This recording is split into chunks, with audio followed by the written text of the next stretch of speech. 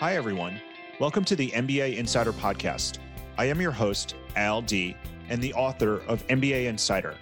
This podcast is for career-driven professionals looking for advice on how to grow their careers by leveraging the skills, experiences, and knowledge gained from an MBA degree.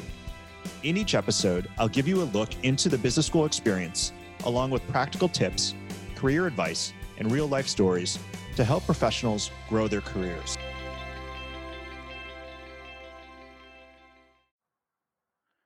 Welcome to the MBA Insider Podcast. My name is Al D. I'm the host of the MBA Insider Podcast and the founder of MBAschool.com.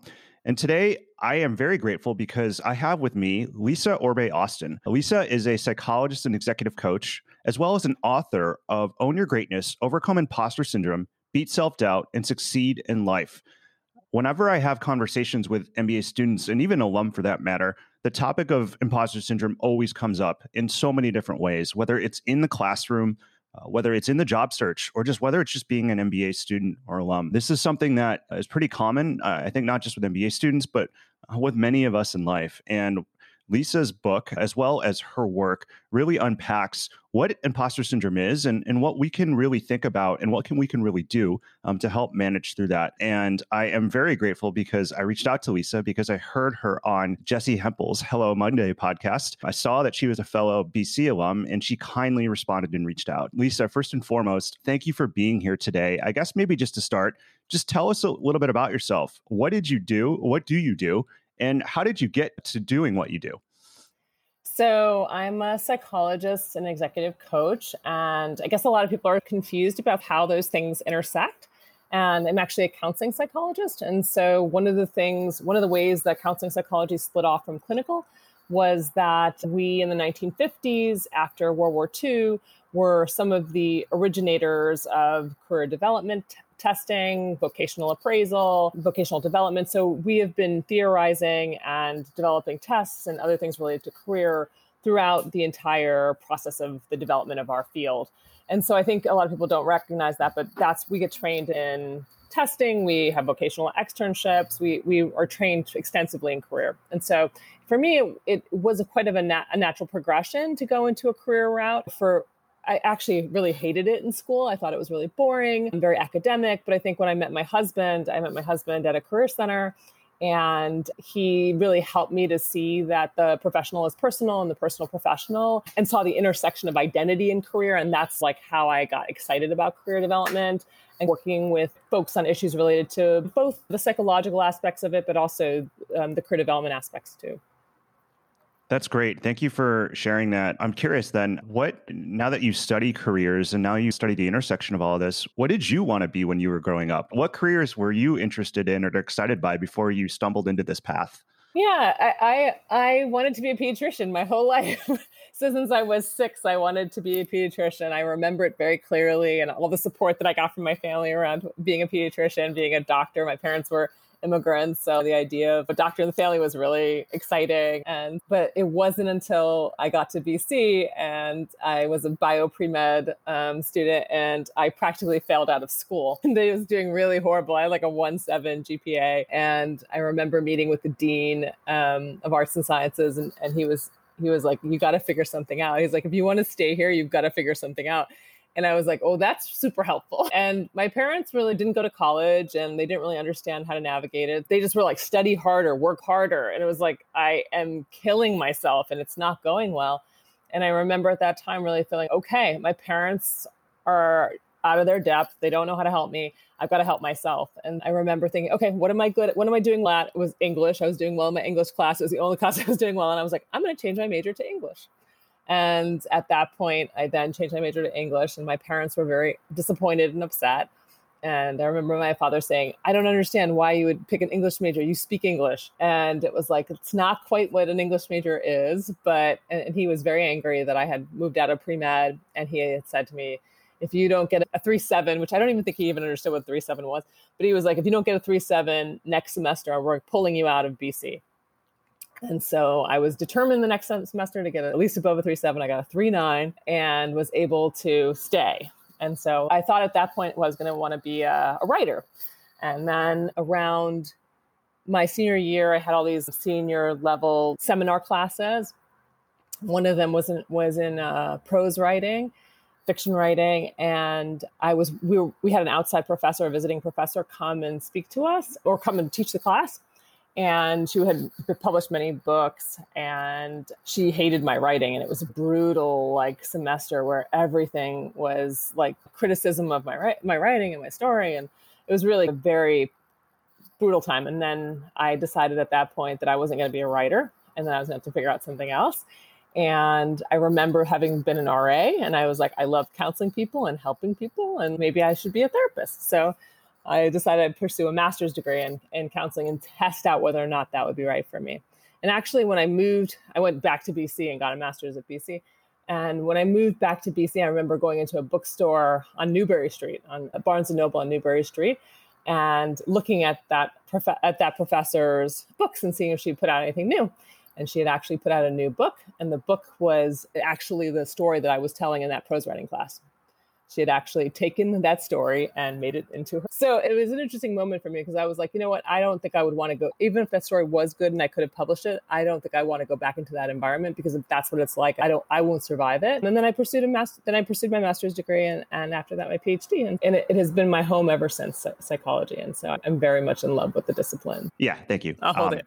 Yeah. No, thank you for unpacking that a little bit. So one thing that strikes me is as you talk about the things that you were pursuing in the past and you think about where you are now, right? You talk about being an English major. You wrote a book. You talk about wanting to be a pediatrician. And I presume some of that is trying to get people to get healthy or helping others. That's certainly what you do right now. I'm just curious, as you think about where you are, obviously you didn't end up becoming any of those things, but they still show up in who you are and what you do each and every day. Is that? Yeah, I would agree with that. Yeah, I definitely feel like those pieces of me are manifest in what I do today, and definitely have been very much a part of it. And it's weird to think about it. At 6, I might have had some clue about what I was actually really good at. And so, yeah, they do manifest themselves. And I think it's a good reminder that what feels like accidents or mistakes or career kind of path deterrence or whatever, those things can really add up to being a really fulfilling career. Even if that particular avenue doesn't work out for you, those skills are transferable, those experiences are transferable, and that nothing is really lost, Yeah. So let's talk about imposter syndrome. When did you start studying it and how did this come about? Sure. I guess I've always been interested in imposter syndrome. I think because I've struggled with it myself. So I've always been interested in it, reading about it. And actually, we were writing about it on blogs and different forums. And then I think it was through that our publisher had reached out to us and was like, I see you guys are writing about this topic and we would love for you guys to write a book on it. And Richard and I, when we were talking about it, were like, one of the things that I think is missing in a lot of the literature on imposter syndrome is what to do about it. What can you actually do to shift it? There's a lot of discussion of what it is, how it shows up, but there isn't a lot of stuff about how you can intervene on it. What tools and skills do you need? And if we're going to write a book, let's do something that actually makes a difference to change it. And so that's how we thought about the book. And our publishers were so cool, and they just were like, "You're the experts. Do what you want to do." And yeah, that's great. And I guess let's go there. So could you tell us a little bit more about your book? Again, it is Own Your Greatness: Overcome Imposter Syndrome, Beat Self-Doubt, and Succeed in Life. Outside of your publisher beating down your door and telling you to write this, what really caused you guys to write this? And could you just talk a little bit about what you explore in the book? Yeah, so I think one of the reasons we're so interested in this topic, besides my own personal interest, was that most of our clients also struggle with imposter syndrome. And so it's been fascinating for us to talk about with each other about what are we seeing? How does it look? What are the interventions that are working for you? Because my partner is also a psychologist and executive coach. It's been a phenomenal kind of experience to constantly talk about this. It's something that's always on our minds. And so the book is a program. It's in essence a 9-step program workbook to actually work on the tools that you need to adopt to actually shift the experience of imposter syndrome for yourself. And so it's all these tools built into the book, and you practice them throughout the book.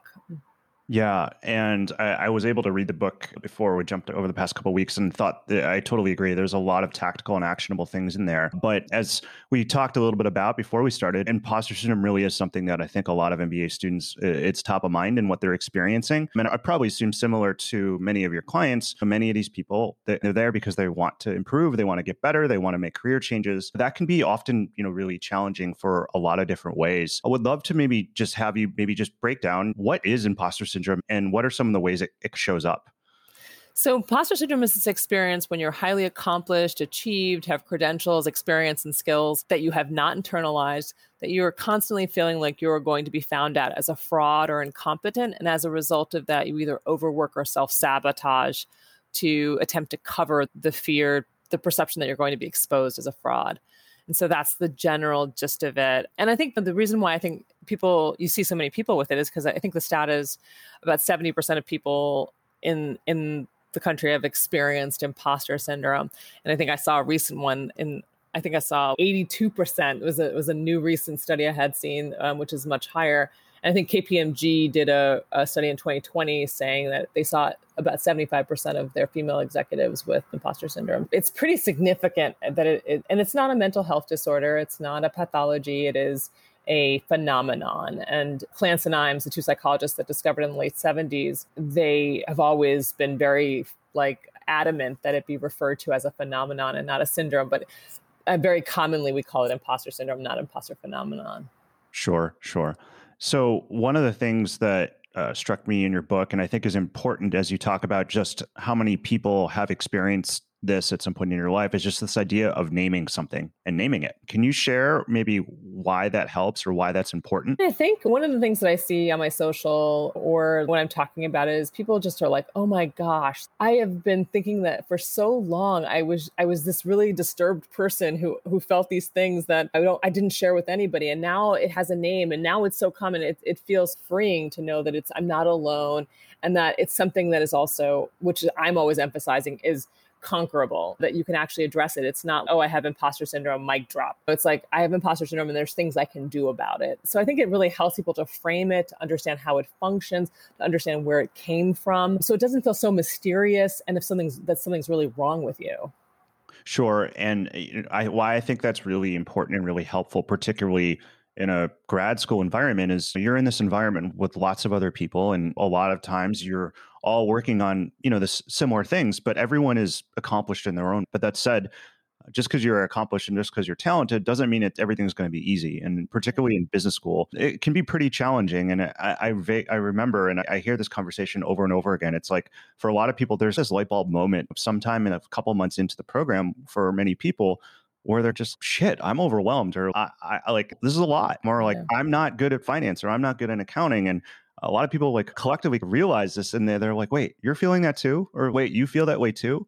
And it's almost just like this breath of this relief of, oh, I'm not the only one who feels this way. I'm not the only one I love this one. I snuck through the back door of admissions, or admissions made a mistake on me, or I snuck in. And no, this is what a lot of other people are feeling. Yeah, that it's a really legitimate feeling. And I think it's not until that moment that you begin to realize other people are feeling it, that you still feel a sense of freedom from it. And you're not feeling like, you're not getting super paranoid that it's just you in this experience, that there's many other people. And I think it also can happen, especially in MBA programs, because of the nature of sometimes it's competitive, even if it's not outwardly competitive. People who are there who have years of experience or have other things that they've done, have built companies or done all kinds of things. And so you really start to feel like, oh, I don't have that. And I haven't done that. And so you start to feel inadequate in comparison to them. Right. And I think it evokes the imposter syndrome. I think you're spot on with that. The comparison trap is so difficult, particularly to your point, in an environment where some of those external kind of markers, if you will, not only are they visible in the sense that other people have them, they're visible in the sense that's what you talk about, at least in business school, right? It's it's always funny. There's always this inflection point in the beginning where it's name, rank, and serial number, right? Yes. Where did you work before? What are you going to do here? Where do you hope to go next? What companies are you looking at? And I always talk to people about this. There are times when we're just like, wait, can we just talk about something else besides besides all those things? But I think it just, to your point, I think it just exacerbates and just puts people under more of a limelight because it just is so pervasive in the conversations, in the dialogue, in just the way of life sometimes in business school. So yeah, and I think you point to an interesting aspect of it too, is that sometimes people feel like the credential itself, once I get the MBA, then I'll feel more confident, or then I'll feel like I can do X or Y or Z, or build the company, or do whatever it is that you're dreaming that you'll do. And what the research shows is that actually the more you actually escalate in your career, the worse it can become, because you're more visible, you have more responsibilities, there's more opportunity to feel triggered for your imposter syndrome. It doesn't actually go away, it can actually worsen. Sure. I think there's a couple things that come to mind when you're talking about this. Number one, that seminal study that basically says after you make about $75,000 a year, your happiness doesn't really increase. The other thing is just the general corporate treadmill, if you will. And then the last thing I think about, I'm a sports fan. Bill Simmons, who's a writer, in one of his books, he wrote about Pat Riley, the all-star, Hall of Fame head coach, who often talked about this idea about the disease of more. And over the context of Pat Riley, he talked about it in the sense that one of the reasons it's hard for any sports team at that level to continue to win consecutively is because the more that you win, the more that people want more. And you're basically, if you're the guy or the gal who is playing 10 minutes a night, the next year you want 15. And if you're the one who had scored like 20 points a game, now you got 25. Like there's no ability to stay at scoring 20 because you're considered to have plateaued, even if that's amazing. Exactly. And so it's so hard to thread the needle of peak at that level of how do we manage peak performance, because you have to compete with people's egos and just our innate desires, I think, to want to continue reaching and getting to that next rung. It really also points to this piece of imposter syndrome, which is all about the addiction of winning, or of gaining more or accomplishing more. Because once you get to, for example, with the MBA example, once you get the MBA, then it's, okay, where did you first land outside of your MBA? Then it's, okay, what am I going to do with that? What are my classmates doing? Like, I got to be able to, so it never ends. It can really, and I think that's one of the important reasons why combating imposter syndrome is so important, is because you need to get off this accomplishment treadmill, because it will never end. At certain points in your career, that's not what your career looks like, and it gets really depressing. And so you really have to think about, what do you want? What do you need? What do you dream of? Not this compare and despair experience. Yeah, for sure. So one of the things that it strikes me is that imposter syndrome just doesn't come out of nowhere. Like it appears to come out of nowhere, but it's always somewhere back there if you look into it. And in chapter 2 of your book, you talk about this idea of the imposter syndrome origin story. Can you talk a little bit about what is that and why is it so important? I think a lot of people are like, how did I get this? What did I do wrong? And a lot of people wonder, did I get it from social media? Or they have these ideas about where it may have come from. Even there was an article in HBR, a garbage article in HBR that I can't stand, that was about it comes from oppression. There's no research to support that it comes from oppression, because there are many privileged groups that also experience imposter syndrome. But what the data and the research has found is that there are many correlations to early childhood experiences. And so what we talk about in the book in chapter 2 is, what are some of the common early childhood experiences that lay the fertile groundwork for imposter syndrome developing later on in life. And then some of them are being seen as either the smart one who didn't have to work hard. So every time you had to work hard, it seemed you were fooling everyone and everyone didn't really know you weren't that smart. The second one is that you were the one who worked hard but weren't naturally talented at anything. So as a result, you never really looked at your natural gifts and talents and never saw them. The third one is a survivor. So that one is the one who doesn't have a lot of caregiver support or feedback. And so their accomplishments were about surviving and getting away and getting out of things and away from things. So they're always feeling like potentially if they fail at something, that everything's going to crumble around them because of the ways they experienced their early accomplishments. There's also anger issues in the family that were not well controlled or well managed, codependence, a parent or parental caregiver figure who had narcissistic tendencies. There's a lot of different high people pleasing in the family. So there are a couple of different scenarios in the family that early on are experienced that kind of lay the fertile groundwork for imposter syndrome. And I think the reason why we talk about that is not so we can blame people or like, it's this fault. It's that those early experiences, those templated experiences eventually then make a deep connection between why we're currently triggered. So learning your early experiences, learning why your particular imposter syndrome developed helps you to understand why it shows up the way it shows up currently, which is what we need to do because we need to understand what your triggers are. Yeah, I thank you for sharing that. And what I love about that is I absolutely agree with you. I think if I, can think about this from my own point of view, and I think any time where I've ever struggled with something, like I can absolutely find things that happened early on in my life where you could see how the impact of those kind of larger situations show up in my mind, even all these years later. And one of the things that is really great about an MBA program is that it is a time for introspection and reflection. And so I can't think of a better place to, and I don't presume it's going to be easy for anyone, but to like go and do that work, to go and think about what are those things in my life that really have caused me a lot of challenge or pain, particularly early on. Yeah. And how do they connect to my current experiences? Yeah. Why do they show up? To give an example, if you grew up in a place where you only got praised for achievement, the only time anyone noticed you is when you had an achievement. They didn't notice you on a normal day and be like, you're just a great kid. You had to do something that was impressive in order to get any kind of recognition. Then that's why you're still pushing hard to have these moments of accomplishment or win because you feel like this is the only time I ever get seen. Sure. And so breaking that for yourself and being like, I deserve to be seen even on my ordinary days is really important for you because otherwise you can't get off that rat race of accomplishment and feeling like you're never good enough. Sure. One other concept you talk about in the book is the importance of ANTs. So what are ANTs and how can you manage them? Yeah, so ANTs, we call them ANTs, but they're automatic negative thoughts. And it's a cognitive behavioral concept. But what happens is that you have a trigger for your imposter syndrome, and then you have an automatic negative thought. So for example, you make a mistake and you're like, your automatic negative thought was, oh my God, that's the end of my career, or that no one's ever going to respect me again. You get into these really absolutist or negative process, irrational thinking around it.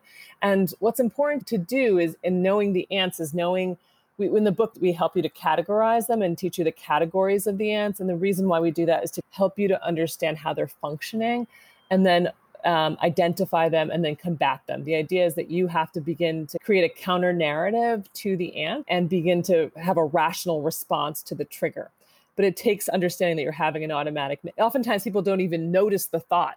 They don't even see the thought, but the thought is also affecting their behavior. So for example, if they're with that example of the mistake, then next time they're going to be ultra meticulous about the next time they present. And then that's going to take them so much more time to present that it's going to create additional weight in there. So they make these heavy corrections for those kinds of experiences. And so I think it's so important to really be able to challenge the ant and to really allow yourself to have like latitude to be human and make mistakes and grow and like not be perfect all the time. So it's really a very important piece of combating the imposter syndrome. Thank you for giving that example. And I think just to keep going with it, particularly with something like public speaking, because as we all know, that's definitely one of the most common fears that's out there. I'm just curious how this plays out in the sense that, try not to project here, but one thing I've seen for myself in the past is just this notion of the ant and like understanding the trigger, but you get in your head like, oh, I'm not good at this. I need to be aware of this. And then it almost, for lack of a better word, incepts you into making the mistake that you're trying not to make, or doing that to do. It's the self-sabotage component of imposter syndrome. Yes. Right. Yeah. So is that number one? It sounds like you've seen this before, but number two, how do you, because yes, it's important to be cognizant, right? For sure. That's very helpful. But like, how do you get to a point where you can be in a space where you can acknowledge, but not necessarily let it self-sabotage you? Yeah, I think self-sabotage is a very interesting component and oftentimes is very connected to perfectionism. And because oftentimes a component of self-sabotage, especially for people with imposter syndrome, is procrastinating. There are many types of self-sabotage, but that's the one we see most often because oftentimes people with imposter syndrome are very good. Even when they self-sabotage, they still can produce something. And so really it's beginning to recognize that you need to intervene on the performance anxiety immediately. So the minute you have a big talk, you're very scared about it. Typically, we're going to avoid prepping for the talk until you have to. If you're going to self-sabotage, instead, you're going to prep for the talk immediately, and you're going to develop a very scheduled behavior around preparing for the talk. So this happened when I was actually preparing for my TED Talk. So when I was preparing for my TED Talk, I had a major bout of imposter syndrome, and I was not prepping for my TED Talk. And if you're prepping for a TED Talk, most people know those things are prepared, they're scripted, they really have to be rehearsed very well because they have to hit a certain timing. And so I was not doing anything for weeks. And my husband was like, "You do know what's happening." And I was like, "Yes, I know what's happening." He's like, "You need to deal with it," because I was totally avoiding it. And he was writing his half and I wasn't writing my half. And I had to sit down and face it. And I think one of the things that's important to recognize is like sometimes dealing with these things is painful. Like I had to sit down and write this TED Talk and it was not fun. It is not how you imagine doing a TED Talk. It's like some joyous experience and you're like, "Oh my God, this is so great." I was like being tortured alive. It felt like I could feel the anxiety like running through my veins. And I think one of the things that was important was that I scheduled it. Every day I worked on it for 45 minutes and kept plugging through it and didn't. I also have this desire, because I'm a kind of perfectionistic underneath, to finish it. So I would want to sit for 10 hours and finish the thing. But no, I had to do it in 45-minute bursts, because at 10 hours, the anxiety is so painful and so bad, you don't ever want to do that again.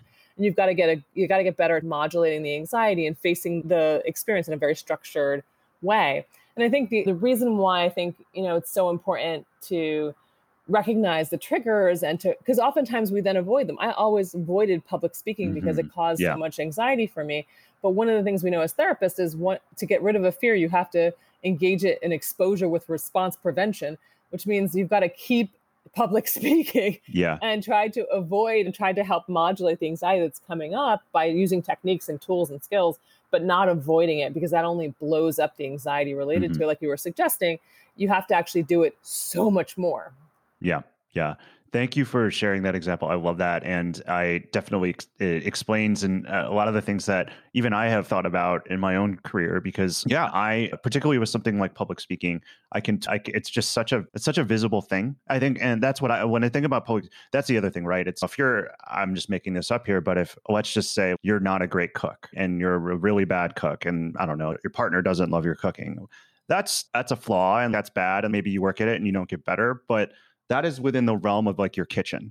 Yeah. With something like public speaking or putting your work out there into the world or to the workplace or to whatever, where it's seen by others, it can just you can feel so exposed. Yeah. Right. Yes. Very vulnerable. And that's also, you're pointing to a very important piece around imposter syndrome, which is that highly visible events are another very common trigger.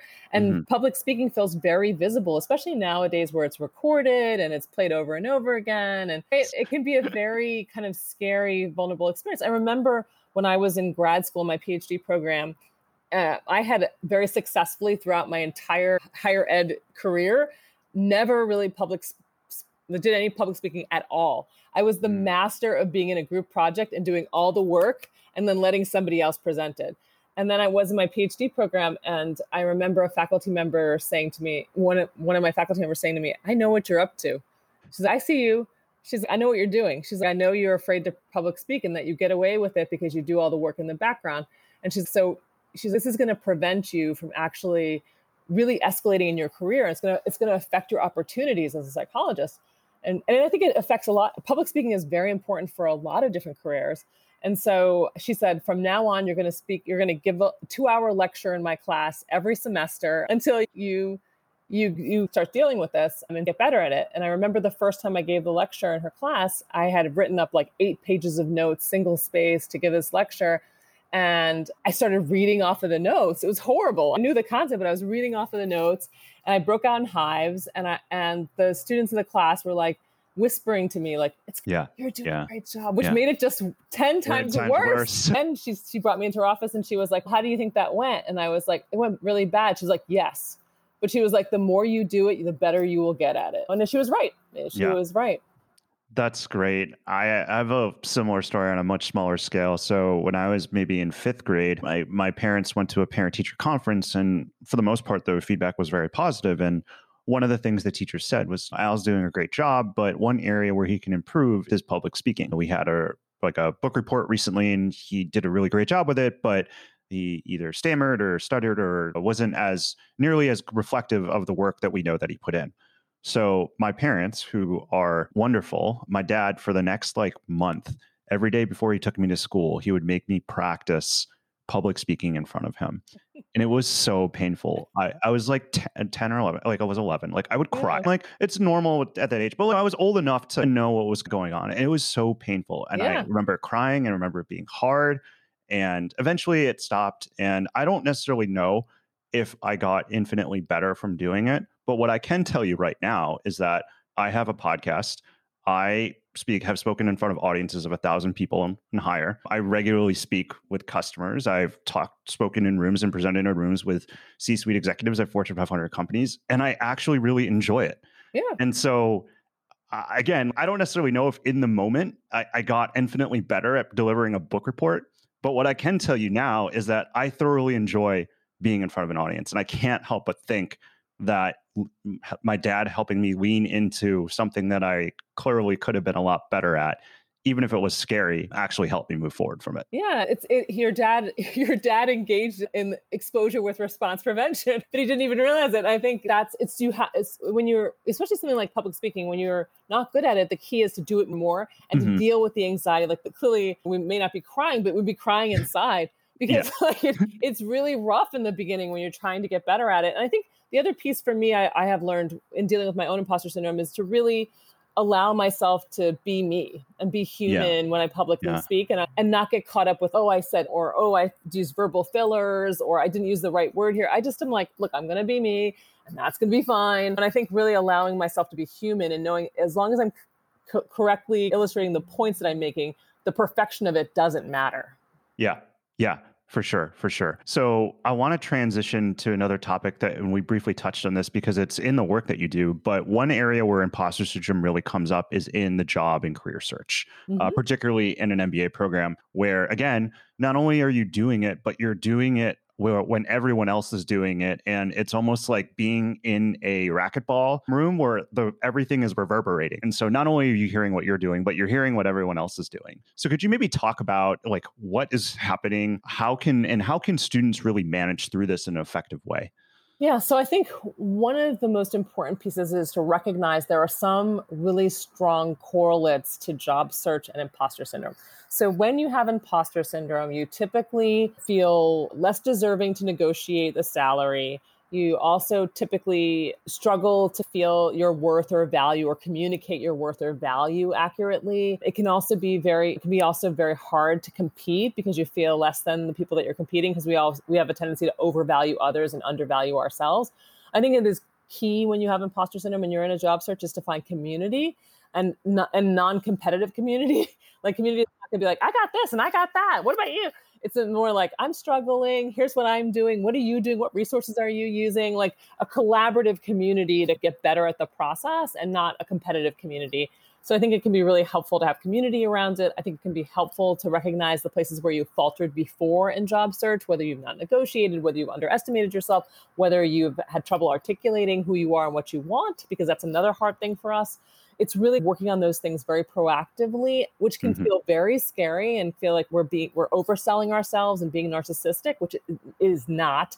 We do not have the DNA to be narcissistic, and because of our own histories, we just don't have when I say DNA, environmental DNA to experience that. So I think we often worry that we're going to come across as like just full of ourselves. And we're not going to do that, but we're going to accurately be able to communicate who we are and what we can do. And I think that's what you've got to work on pretty proactively. Yeah, no, it is I think what you said of moving in a way where it's okay to be around others, but in a way that is supportive and honest and not just focused on the external markers, right?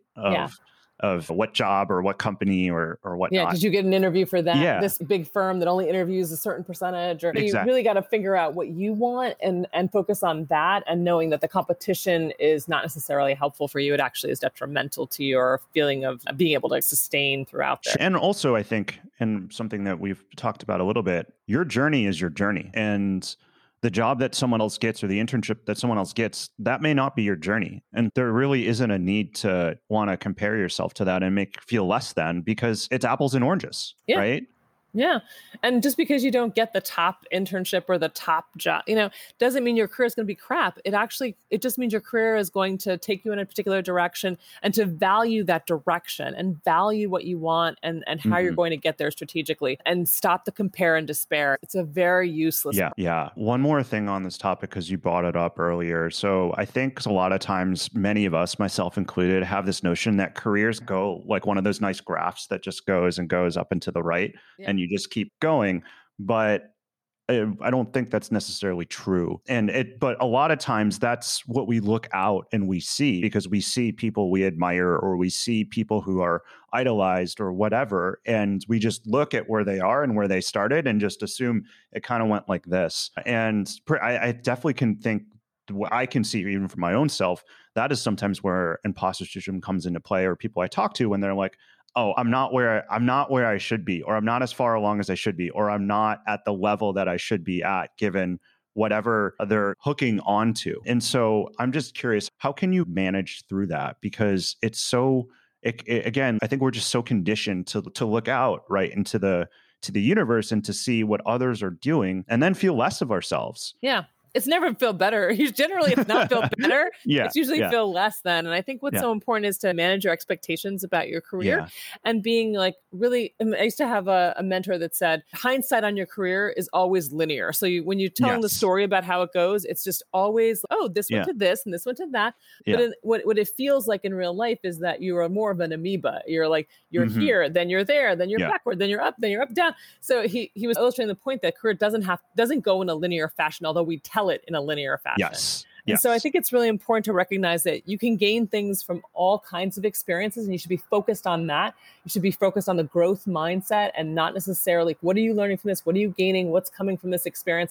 Not necessarily that it appears outwardly that you're going up in an upward trajectory.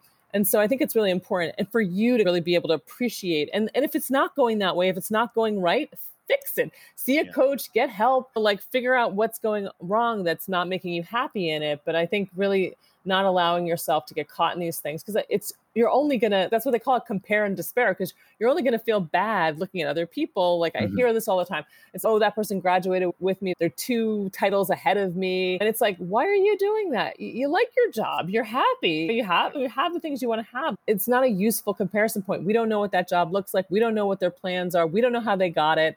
We don't know all these contextual factors that you are not seeing, but yet judging yourself up against them. I know. Yeah. Lisa, thank you so much for coming today and for having this conversation. It's been phenomenal for me on my end. I really do appreciate you coming and talking about such an important topic. For our audience out there, Lisa Orbe-Austin, a psychologist and executive coach, and the author of Own Your Greatness, Overcome Imposter Syndrome, Beat Self-Doubt, and Succeed in Life. If people want to learn more about you, or learn more about your work, or engage further, where can they find you? So I'm pretty active on Instagram, and my handle is Dr. Orbe-Austin. And I'm also a LinkedIn top voice, so I'm pretty active there too, and write some newsletters on imposter syndrome and career there, so you can follow me on LinkedIn. Hi, everyone. LD here, and thank you so much for listening to the MBA Insider Podcast. If you liked what you heard, make sure to head over to Apple Podcasts and to write a review. It will only take 15 seconds. I'd also love to hear what you've been listening to on the podcast and any suggestions you have for how we can improve. Find me on LinkedIn or head over to mbaschooled.com/podcast.